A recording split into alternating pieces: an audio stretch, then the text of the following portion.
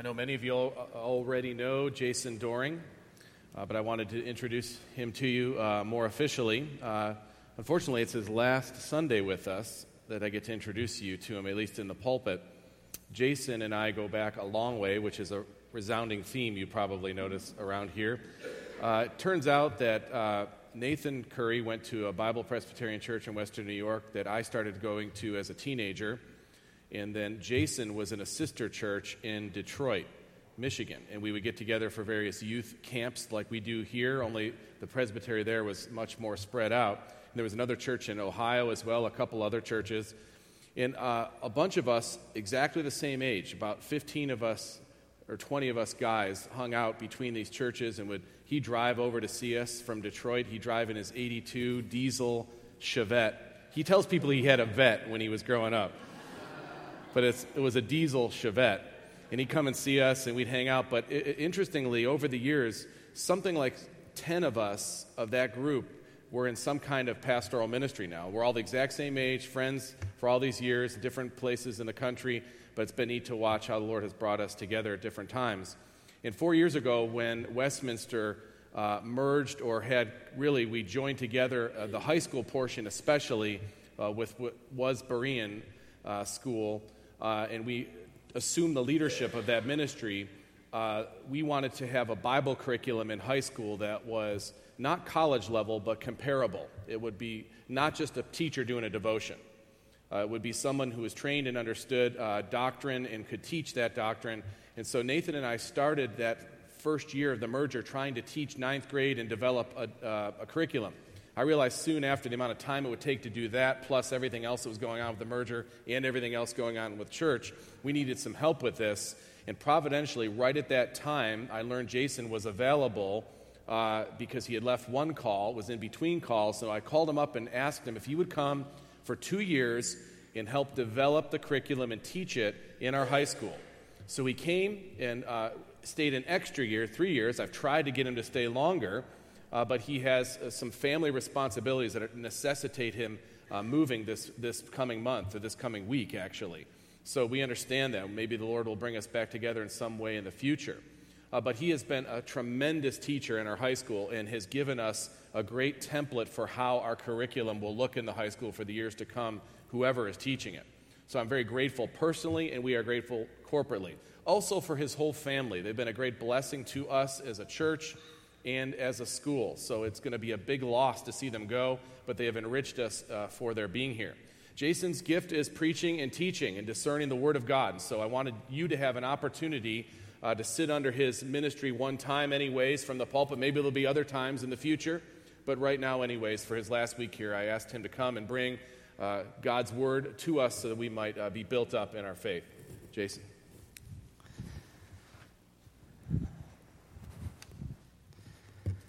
I had joked around at the first service because when we kneel up here, Tony and Nathan both had the kneeling pads, and I thought that the last day they would at least give me one of them. And so Nathan graciously gave me both of them. And it was fun to watch Tony searching under his chair to see where it was. I will definitely miss the abuse from Tony and Nathan and many of the elders that I've gotten to know. It has been fun. I am very thankful for the opportunity that the leadership at Redeemer has given me to come and proclaim the Word of God to you this morning. This church has been wonderful for my family and I. We have enjoyed being here, getting to know people. I have so enjoyed teaching some of your children at the school and building relationships with them. I have enjoyed the opportunities to lead in worship from time to time. I have enjoyed the opportunities to teach in Sunday school and to get to know some of you further as well. All of these things I will miss. The flock groups have been wonderful, wonderful times of fellowship, which we will miss. Playing soccer on occasional Monday nights when I'm not working. And I said in the early service, taking the field for softball, I don't want to call it playing. Those of you who have played with me know that that is not how softball is played. But still, the fellowship that we enjoy there, that I've enjoyed, will be greatly missed. During our time here, we have, my family and I have laughed a lot, we have learned a lot, and we have been loved a lot by the people here, and we will desperately miss you. You have become very dear to us, and Philippians 1:3, where Paul says, "I thank my God upon every remembrance of you," will be a verse that I will remember when I think of Redeemer Presbyterian Church. So we're very thankful for the opportunities that we've had in our time here. I ask that you turn in your Bibles this morning to Luke chapter 23. Luke chapter 23. And we will be reading verses 50 through chapter 24, verse 6. I can assure you this morning that I'm not going to be teaching you anything new. This is truths that you've heard your whole life. My goal is really twofold with this sermon. The first is for those of you who are here this morning and are believers in Christ, who have given your life to Him and have been taught these things and know these things, this is just a reminder to you, just to remember how amazing your salvation is and all that it entails. The enemy is very good at causing us to forget things and to take things for granted. And so this is going to be a reminder to you to understand what exactly Christ did for us, and then as a result of that, worship Him in a deeper way and be more grateful. The second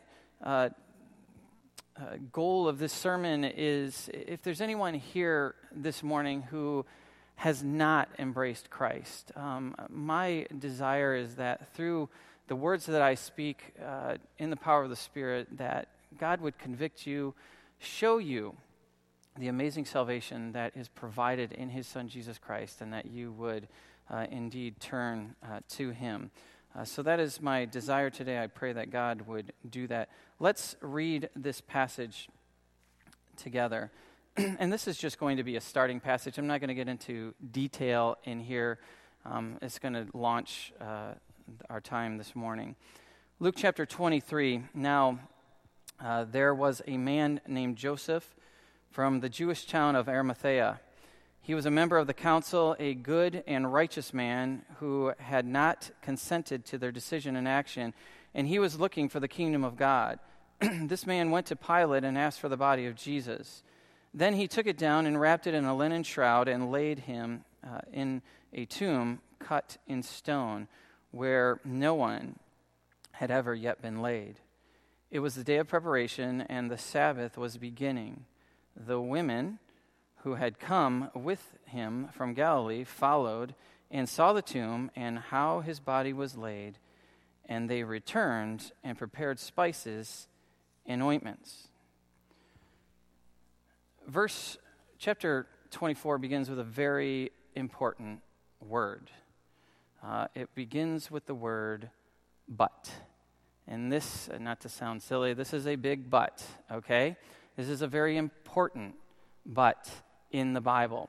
Because what has just happened is that Jesus, who was supposed to be the Savior of the world, the hope of Israel, and the hope of the nations, his life has now ended, and all the hopes that he brought have ended with him.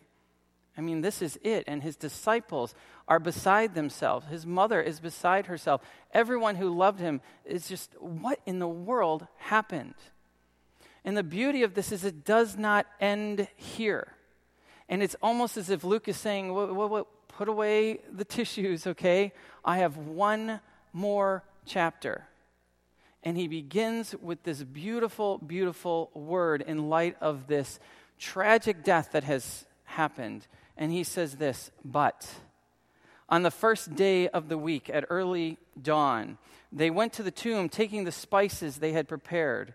And they found the stone rolled away from the tomb. And when they went in, they did not find the body of the Lord Jesus. While they were perplexed about this, behold, two men stood by them in dazzling apparel. And as they were frightened and bowed their faces to the ground. The men said to them, "Why do you seek the living among the dead? He is not here, but he has risen. Remember what he told you while he was in Galilee." Let's pray. Father, I thank you for the opportunity to preach your word. I know that I am not worthy. I don't say that with some type of false humility. Lord, this word is beyond me. It's beyond anyone. And to speak the words and to try to proclaim what it means is no small task. And so I thank you for that opportunity. I do pray, Lord, that as we are together today, I pray that you would encourage us, pray that you would remind us of the great salvation that is ours in Jesus Christ. And I pray that you would draw us closer to yourself. And we pray this in Jesus' name. Amen. Friday has passed. Jesus has been falsely accused, tried, and convicted. He has been brutally put to death. His limp body has been taken down from the cross and placed in a tomb. The women come to the garden, the tomb, on the first day of the week, and they are met by two angelic beings who say, "He is not here, for he has risen." And so my question to you this morning and to myself this morning is, Jesus is risen, so what? So what? What does that mean? Does that have any significance for us? And let me submit to you that this is the most important question that you will ever ask and answer in your life. And the reason I ask that question is because for the vast majority of the world, Jesus is just a historic figure. He's just a great man. People will not deny his existence because there's too much history to go with it. But they see him as a great teacher, a great philosopher, someone who was looking out for the poor and the oppressed, and was just a great pioneer in this regard. But it stops there. He is no greater than any other great teacher or humanitarian. And his death is no greater than any martyr that has ever lived. And so my question is, so what? Does it have any significance? Does this resurrection of Jesus that we celebrate every Sunday, does it have any significance for us? And the answer that comes to us overwhelmingly from the Scripture is yes, yes, yes, it does. And the benefits that come to us this morning are in regard to our salvation. We are saved because of what Jesus did. And as I say that, let me give you a word of encouragement. Very often we use churchy terms when we're explaining the gospel to someone. And this is one of those churchy terms. You got to be saved. Jesus saves. You see it on bumper stickers and billboards and stuff like that. But in the world we live in, especially, where less and less people seem to be going to church and less people seem to be understanding their Bibles, and the gospel is getting watered down more and more by popular preachers today, these terms really need to be defined. Because someone, you might say, you need to be saved, and they look around, they're like, saved from what? I don't see any danger. So explaining that, and that's really what I want to do this morning, is explain what we mean by the fact that we are saved, and that Jesus' death and resurrection brings salvation to us. Now, when we look at the Bible just as an overview, what we see is that when the Bible talks about salvation, it talks about it in three aspects. There is a past aspect, a present aspect, and a future aspect to our salvation. The past aspect of salvation frees us from the penalty of sin. The present aspect frees us from the power of sin in our lives, and the future aspect will one day free us from the presence of sin in our lives. And this is how the Bible talks about salvation. You have to have all three, and that's what the Bible does. That's why Hebrews says that he is able to save us to the uttermost. Okay, this is a complete salvation. You can't have one without the other two. Salvation is seen in these terms. We have been saved, we are being saved, and we will one day be saved. This is beautifully summed up in the passage in Philippians 1:6, where Paul says, "He who began a good work in you will perfect it until the day of Jesus Christ." He who began, that's the past, will perfect it, that's the present, until the day of Jesus Christ. That is the future. And so that's what we're going to be looking at this morning, what we mean by the fact that we are saved. Now, we're going to start with the past aspects of salvation. This, in theological terms, is what is known as justification. Justification frees us from the penalty of sin. And I'm going to be jumping around the Bible. You don't have to turn in there. I'm going to be quoting most of these verses. The first one that we come to is Romans chapter 4, verse 25. Romans chapter 4, verse 25 says this, and we're talking about what are the benefits of the resurrection for us this morning. Romans 4:25 says, "He," that's Jesus, "was delivered up for our trespasses and raised for our justification." He was delivered up for our trespasses and raised for our justification. What does it mean to be justified or to have justification? Justification is a legal term. Now, unless you're a lawyer, you probably don't get too excited about legal terms and stuff like that, but this is a very important one. Every day in the news, we hear something about the Supreme Court, we hear about lower courts and stuff like that, and their decisions are final. And very often we don't like those decisions. Sometimes we do like the decisions, but here is the courtroom of God. This is the ultimate authority, the authority that answers to no other authority. When God makes a decision, it is final, and no one debates it. And what we see in the courtroom of God is because of what Jesus has done for us, being delivered up and then raised, we stand before God in the righteousness of Christ, completely free from the penalty of sin. And I don't know if you take the time to ponder that and think about that, but it is very, very important. I'm going to talk about that. Delivered up. Jesus was delivered up. To be delivered up in these terms means he was killed. He was crucified. He died. And because of that, our sin is gone. The question is, who is it that put Jesus to death?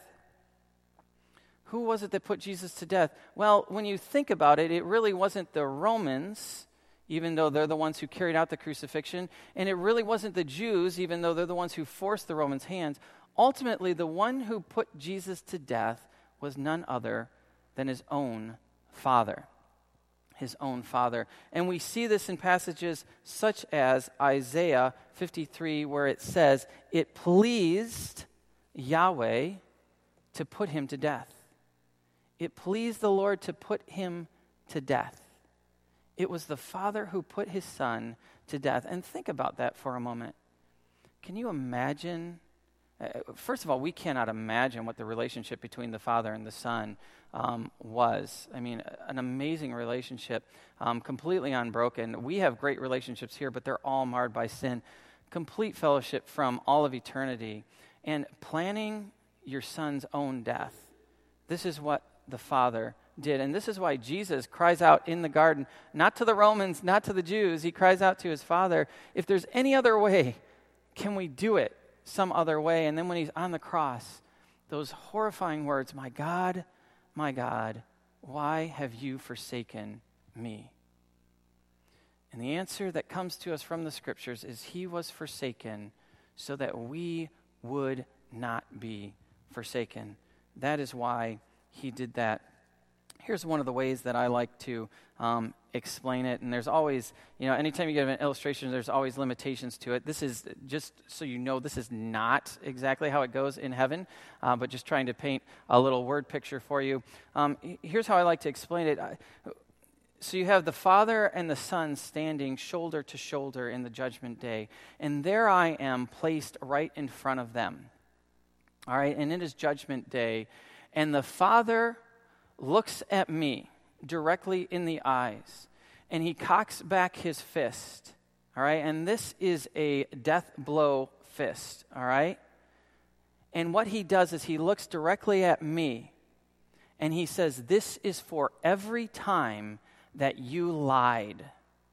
And he brings his fist forward, but what he does is he intentionally misses me and hits his son. And then he says, this is for every time that you are filled with pride. And he brings the fist forward again, and boom, this is for every time that you lusted, every time that you are materialistic, over and over again. And he beats his son, and he punishes his son.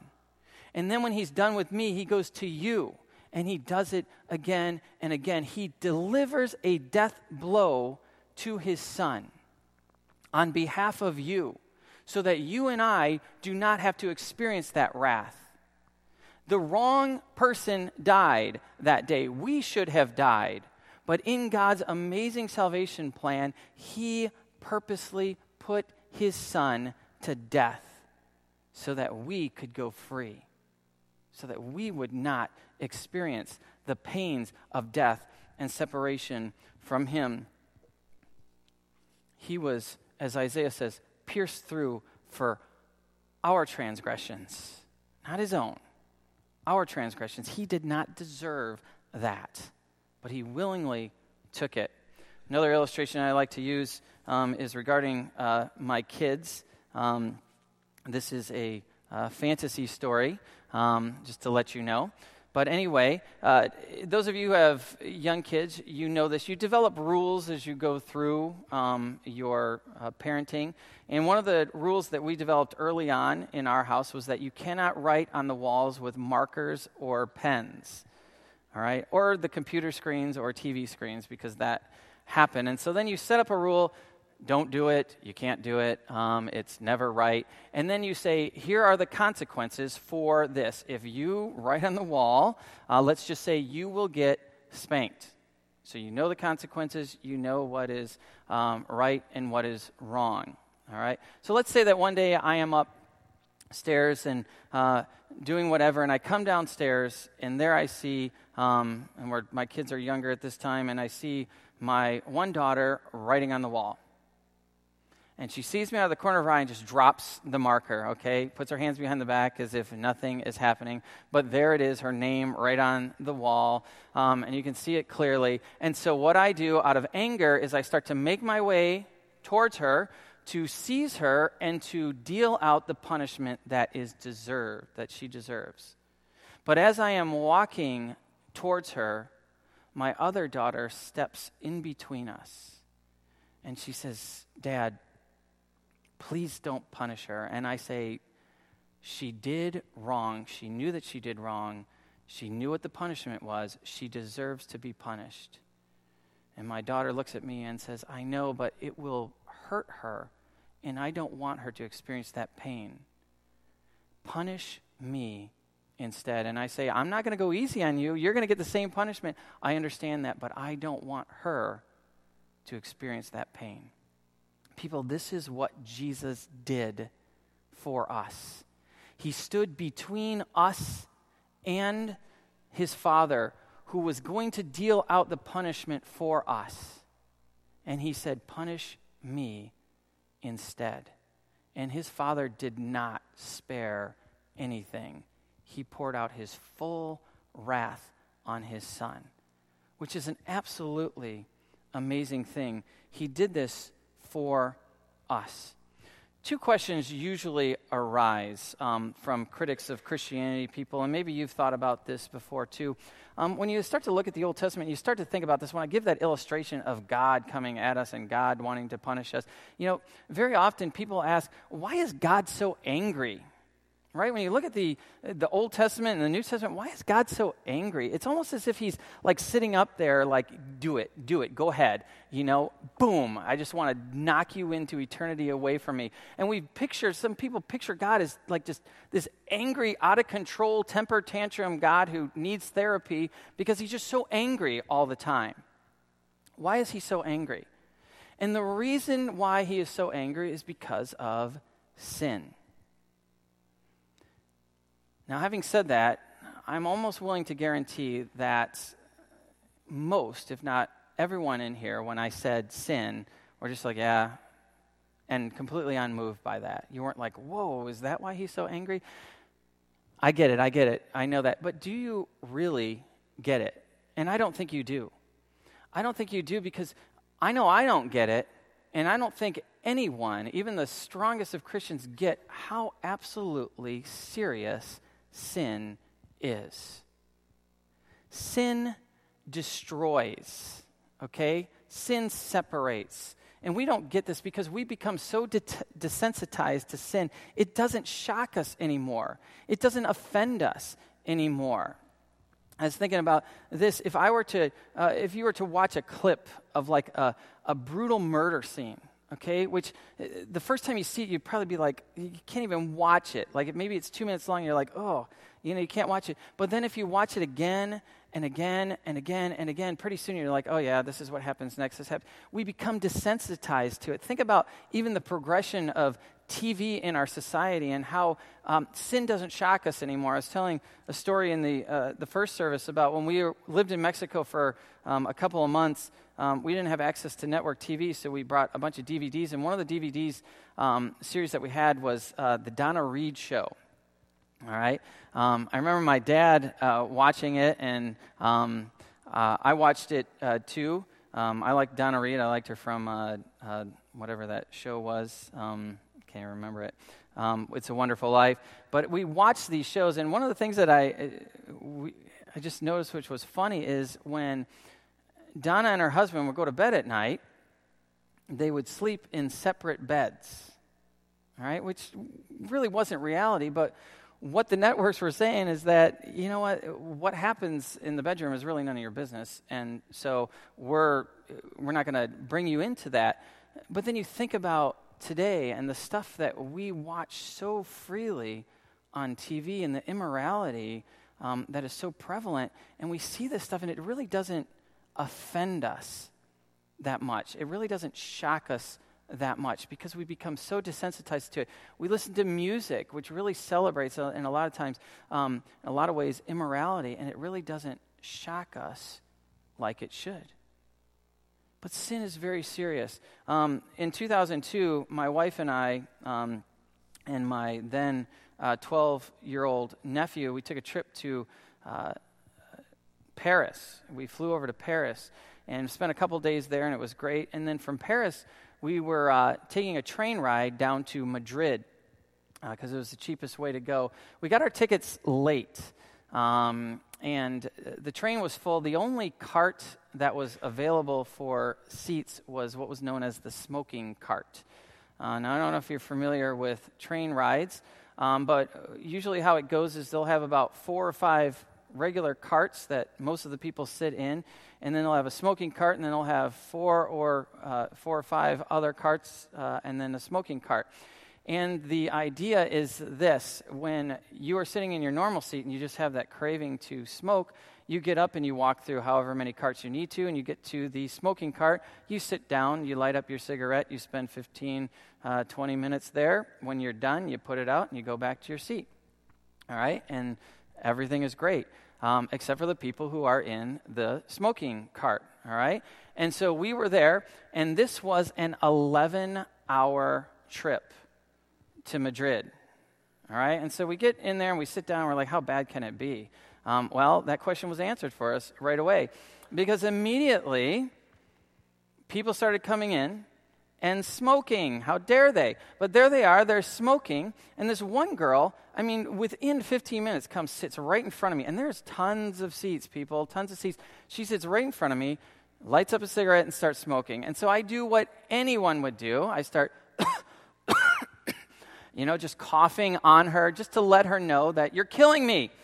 But she doesn't care, and she's probably thinking, stupid American. And I know she didn't care because she came in 30 minutes later and smoked again and kept doing that about every hour. And finally I said, can you just move up like 10 seats or something like that?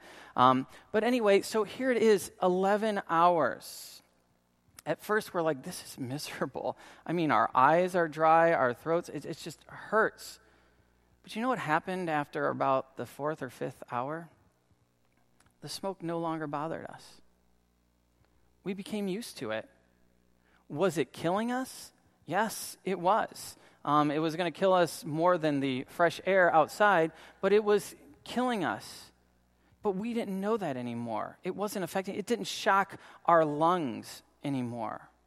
And I tell you, when those doors opened to Madrid and that air came in, that was the best breath I'd ever taken. And I forgot what fresh air was because I was so used to it. And guys, this is really how it is with our sin. We're so used to it. We're so used to lying. Just those little lies, no big deal. We're so used to gossiping. Well, it's not that big of a deal. We're so used to watching things that we shouldn't watch, saying things that we shouldn't say. We're so used to it that it doesn't shock us anymore like it should. And the truth of the matter is that God, why is he so angry? Because God knows exactly what sin does. He knows exactly how destructive it is. Every single problem in this world is because of sin.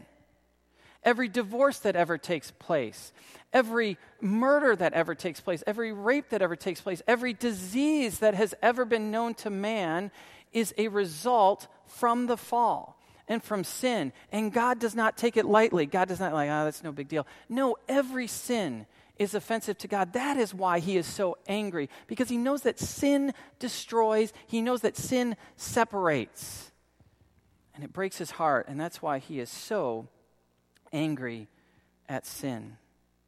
Another question that people ask besides why is God so angry is that, okay, God is in control, right? I mean, he's the one who calls the shots. Why can't God just wipe out sin without causing the death of his son? Why does he have to go to such drastic measures? Why can't he say, hey, look, it's my house, it's my rules, I'm just going to change the rules and everyone is forgiven, my son doesn't have to die, everyone wins in this situation. Why doesn't God just do that? And the truth of the matter is that God cannot do that. And I know that when you say that, what do you mean God cannot? You realize that there are things that God cannot do. I always ask this in my classes, and they're like, no, God can do everything. No, God can't lie, right? He cannot lie. It is impossible for him to lie. God cannot go against his character. And what God has done in the universe is he has set up certain rules that even he, if I can put it this way, abides by. And one of those rules is that the wages of sin is death. It is death.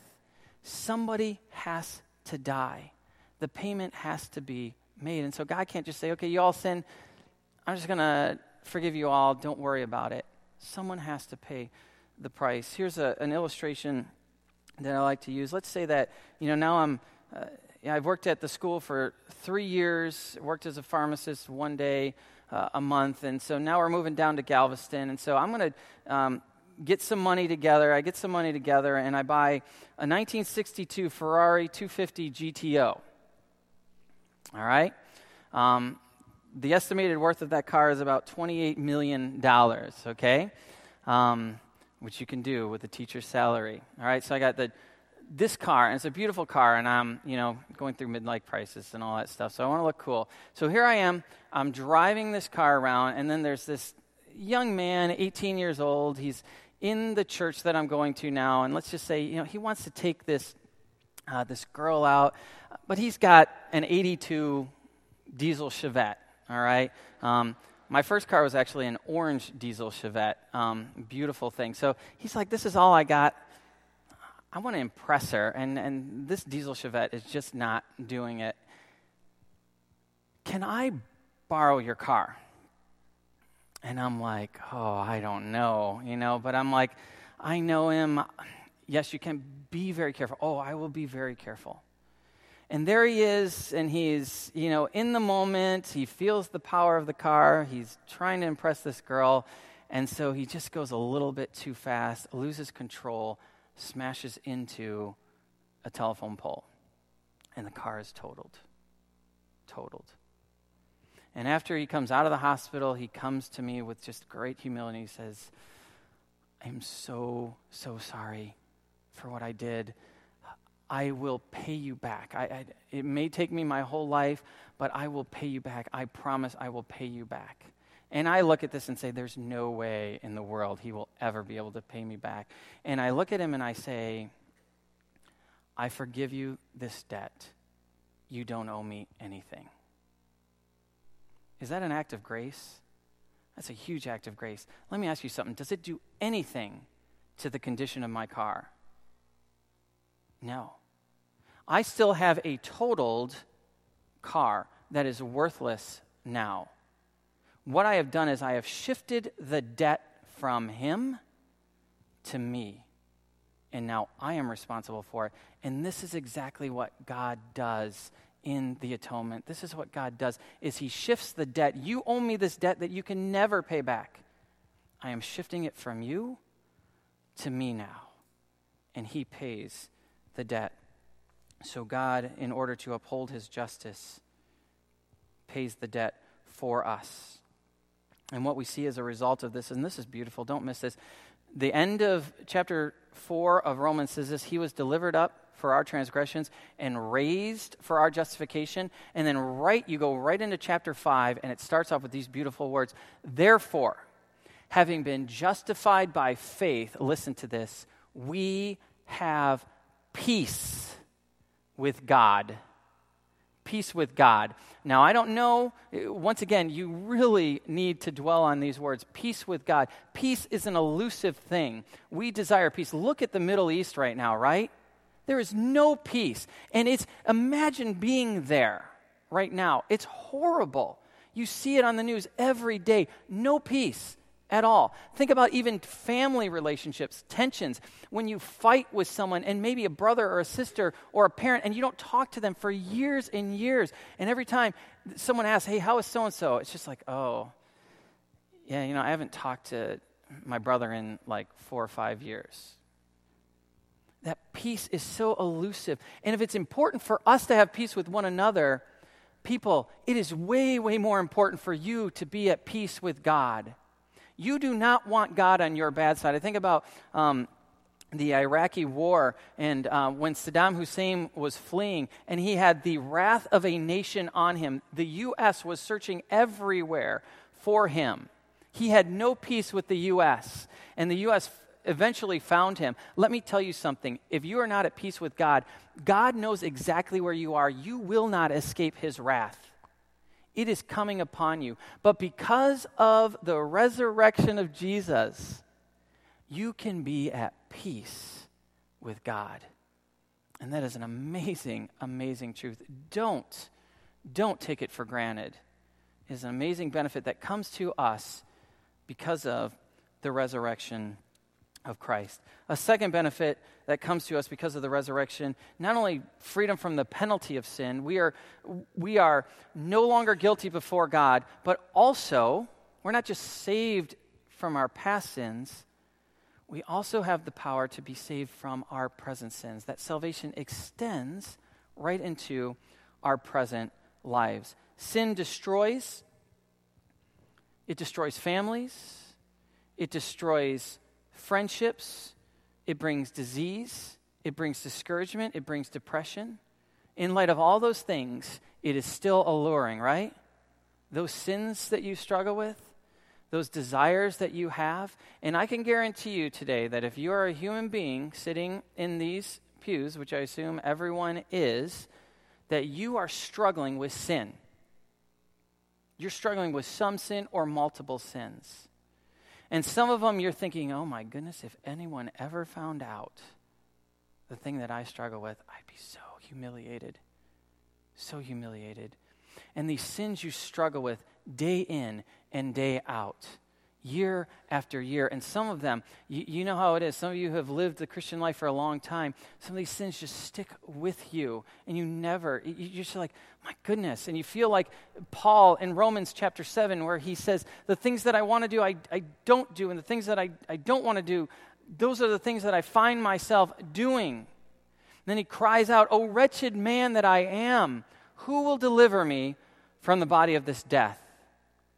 And then the answer comes, thanks be to God who gives us the victory through our Lord Jesus Christ. And when you go from Romans chapter 7 into Romans chapter 8, what you see is Romans chapter 8 talks more than any other chapter in the Bible about the person of the Holy Spirit. Who is it that gives you victory in this life over sin? It is this third person of the Trinity, the Holy Spirit. He is the one who gives you the power in this life to overcome sin. You do not have to listen to your old master, the devil, anymore when he tells you to do things. You do not have to. You have the power of the Holy Spirit living in you to overcome those sins. Are you tired of sinning? Are you tired of seeing the destruction that it brings to your family, to your children, to your wife, to those around you, to those at work? Are you tired of that? The power of the Holy Spirit is available. And why is this power available to us? It's available to us because of the death, resurrection of Jesus. I love it in the book of John. Towards the end of the book, what you see is that Jesus is giving his final discourse. He's getting ready to leave, and he's talking to his disciples, and he says this.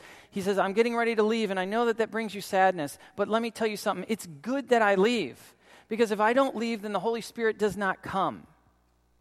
But if I go, I will send the Holy Spirit to you, who will be with you, who will guide you into all truth. And what we see is, as a result of the Holy Spirit, are passages such as this, 1 Corinthians chapter 6, or do you not know that the unrighteous will not inherit the kingdom of God? Do not be deceived, and see if you can find yourself in this list. Do not be deceived, neither the sexually immoral, nor idolaters, nor adulterers, nor men who practice homosexuality, nor thieves, nor the greedy, nor drunkards, nor revilers, nor swindlers will inherit the kingdom of God. And such were some of you, but you were washed, you were sanctified, you were justified in the name of the Lord Jesus Christ by the Spirit of our God. By the Spirit of our God. Because of the provision of the Holy Spirit, we have the power to overcome sin in our lives. 2 Corinthians says this, now the Lord is the Spirit, and where the Spirit of the Lord is, there is freedom from sin. And we all, with unveiled face, beholding the glory of the Lord, are being transformed into the same image from one degree of glory to another. For this comes from the Lord, who is the Spirit. The Spirit is conforming us more and more into the image of Christ. Jesus didn't just say, here, you're saved from the penalty of sin, now you're on your own. No, he said, I'm going to give you a person, someone who will be there to help you overcome sin in your life, because now you understand how serious sin is.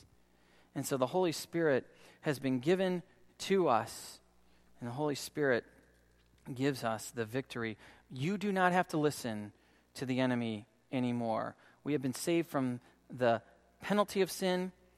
We are now being saved from the power of sin in our lives. Tap into that power. It is available for us. The final thing that we are saved from is the presence of sin. And this is what is known as glorification.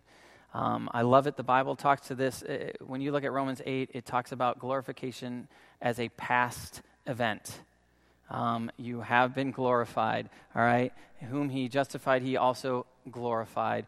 The beauty of this is this will happen. And I don't know if you think about this too much, but can you imagine what it would be like one day to be without sin? We live in it every day. Like I said before, it's no big deal. You know, sometimes it's just like, sometimes we get those moments where we're like, goodness, man, I hate this. I hate this. I hate this. Can you imagine one day you will not struggle with any of those sins anymore? Whatever it is, if it's lust, if it's materialism, if it's mean-spiritedness or selfishness or whatever, one day you will no longer struggle with that. It will be taken completely away. I can't imagine what that's going to be like. It's going to be heaven, right? And that's the beauty of it. One day we will no longer struggle with these things. And on top of that, think about what sin brings into this world. Think of disease and sickness. Right now that I'm in my 40s, and those of you who are older think 40s were nothing. I'll wait till you get to your 60s and 70s, and I understand that. I had a talk with a lady at work a couple weeks ago, and she was just telling me about how her body was falling apart. She was in her 60s and 70s, and I was sharing some stories with her as well. And I remember, I don't go to the eye doctor that often, but 15 years ago I went to the eye doctor, all right, and they checked my eyes, and they're like, okay, you're going to need a new prescription. And then like 10 years ago, like 5 years later, I went to the eye doctor again, and they did the eye exam, and they said, this is weird, but your vision has actually improved. And I'm thinking, that's awesome. Let me tell you something. That is no longer the case, all right? If I go there again and they're like, your vision has improved, I'm like, you're lying to me, because it has not. My eyesight gets worse and worse every day. I'm to the point now where I used to make fun of the pharmacists who had to use the lights, to see the pills that they're dispensing. And now I'm like, looking under the lights to make sure that people are getting the right stuff. Don't come to my pharmacy. But anyway, so just making sure. And then my hearing, oh my goodness. I used to, I hate to admit this, but used to laugh at my dad because he couldn't hear and he'd just nod his head. Now that's what I'm doing. People are talking to me at school. They'd ask me something. I'm like, what? And they repeat it again. I'm like, yeah, okay. And I have no idea what they're saying. And then the different aches and pains that come into my body, how difficult sometimes it is after you do some of the most routine things, like, maybe playing some athletic event, how you suffer for it the next couple of days. And those are mild things, I know, compared to what some people are going through. I know that in here there are people who struggle with diabetes. And diabetes is a horrible disease that affects so many organs in the body. And it is wreaking havoc on your body. And some people are struggling from arthritis and debilitating bone diseases and stuff like that. And that chronic pain, the chronic back pain or hip pain or knee pain, and every day it's there with you, and you're like, why? And some people struggling with cancer and other diseases, heart disease and stuff like that. And you're just thinking, my goodness, is there any end to this? And the answer that comes to us over and over again from the scriptures is yes, there is an end. Jesus did not just save us from the penalty of sin. He is not just saving us now from the power of sin. He will one day free us and save us from the presence of sin in our lives. And these bodies that are so prone to sickness and disease will one day be perfect, with no defects, no pain at all. And I think about this, the great resurrection chapter in 1 Corinthians chapter 15, which says this, behold, I tell you a mystery. We shall not all sleep, but we shall be changed in a moment, in the twinkling of an eye, at the last trumpet. For the trumpet will sound, and the dead will be raised imperishable, and we shall be changed. For this perishable body must put on imperishable, and this mortal body must put on immortality. When the perishable puts on imperishable, and the mortal puts on immortality, then shall come to pass the saying that is written, death is swallowed up in victory. O death, where is your victory? O death, where is your sting? The sting of death is sin, and the power of sin is the law. But thanks be to God who gives us the victory through our Lord Jesus Christ. This perishable body, this body that is so subject to disease and sickness and death, will one day be imperishable and perfect. This is beautifully laid out for us in the last book of the Bible. I love this because when we start the Bible out in Genesis chapter 1 and 2, God makes this perfect environment. He brings the man and the woman together in perfect bliss, places them in this beautiful environment, and everything is great. And then all hell breaks loose when they partake of the forbidden fruit, and then you just see the pages of Scripture are just filled with disease and sickness and death and sadness over and over and over and over again. And then you come to the last book of the Bible, one of the last chapters of the Bible, and you read these words. Listen to them again this morning. And I heard a loud voice from the throne saying, behold, the dwelling place of God is with man. He will dwell with them, and they will be his people, and God himself will be with them as their God. He will wipe away every tear from their eyes, and death shall be no more. Neither shall there be mourning, nor crying, nor pain anymore, for the former things have passed away. Every tear from your eye gone. And I can guarantee that you've cried tears, and I have too, and we will continue. But one day, our Heavenly Father will grab us, and He will take us and wipe away every tear. And that knee pain that you have, that back pain that you have, that cancer pain that you have will be gone completely, never, ever to return again. That is awesome. And the beauty of this, the best thing about this passage is what it says. The dwelling place of God is with man. And this is better than anything because the presence of God will be with us. We will behold Him face to face. And one of my favorite verses in the Bible is Psalm 16:11. And it says this. It says, in your presence there is fullness of joy.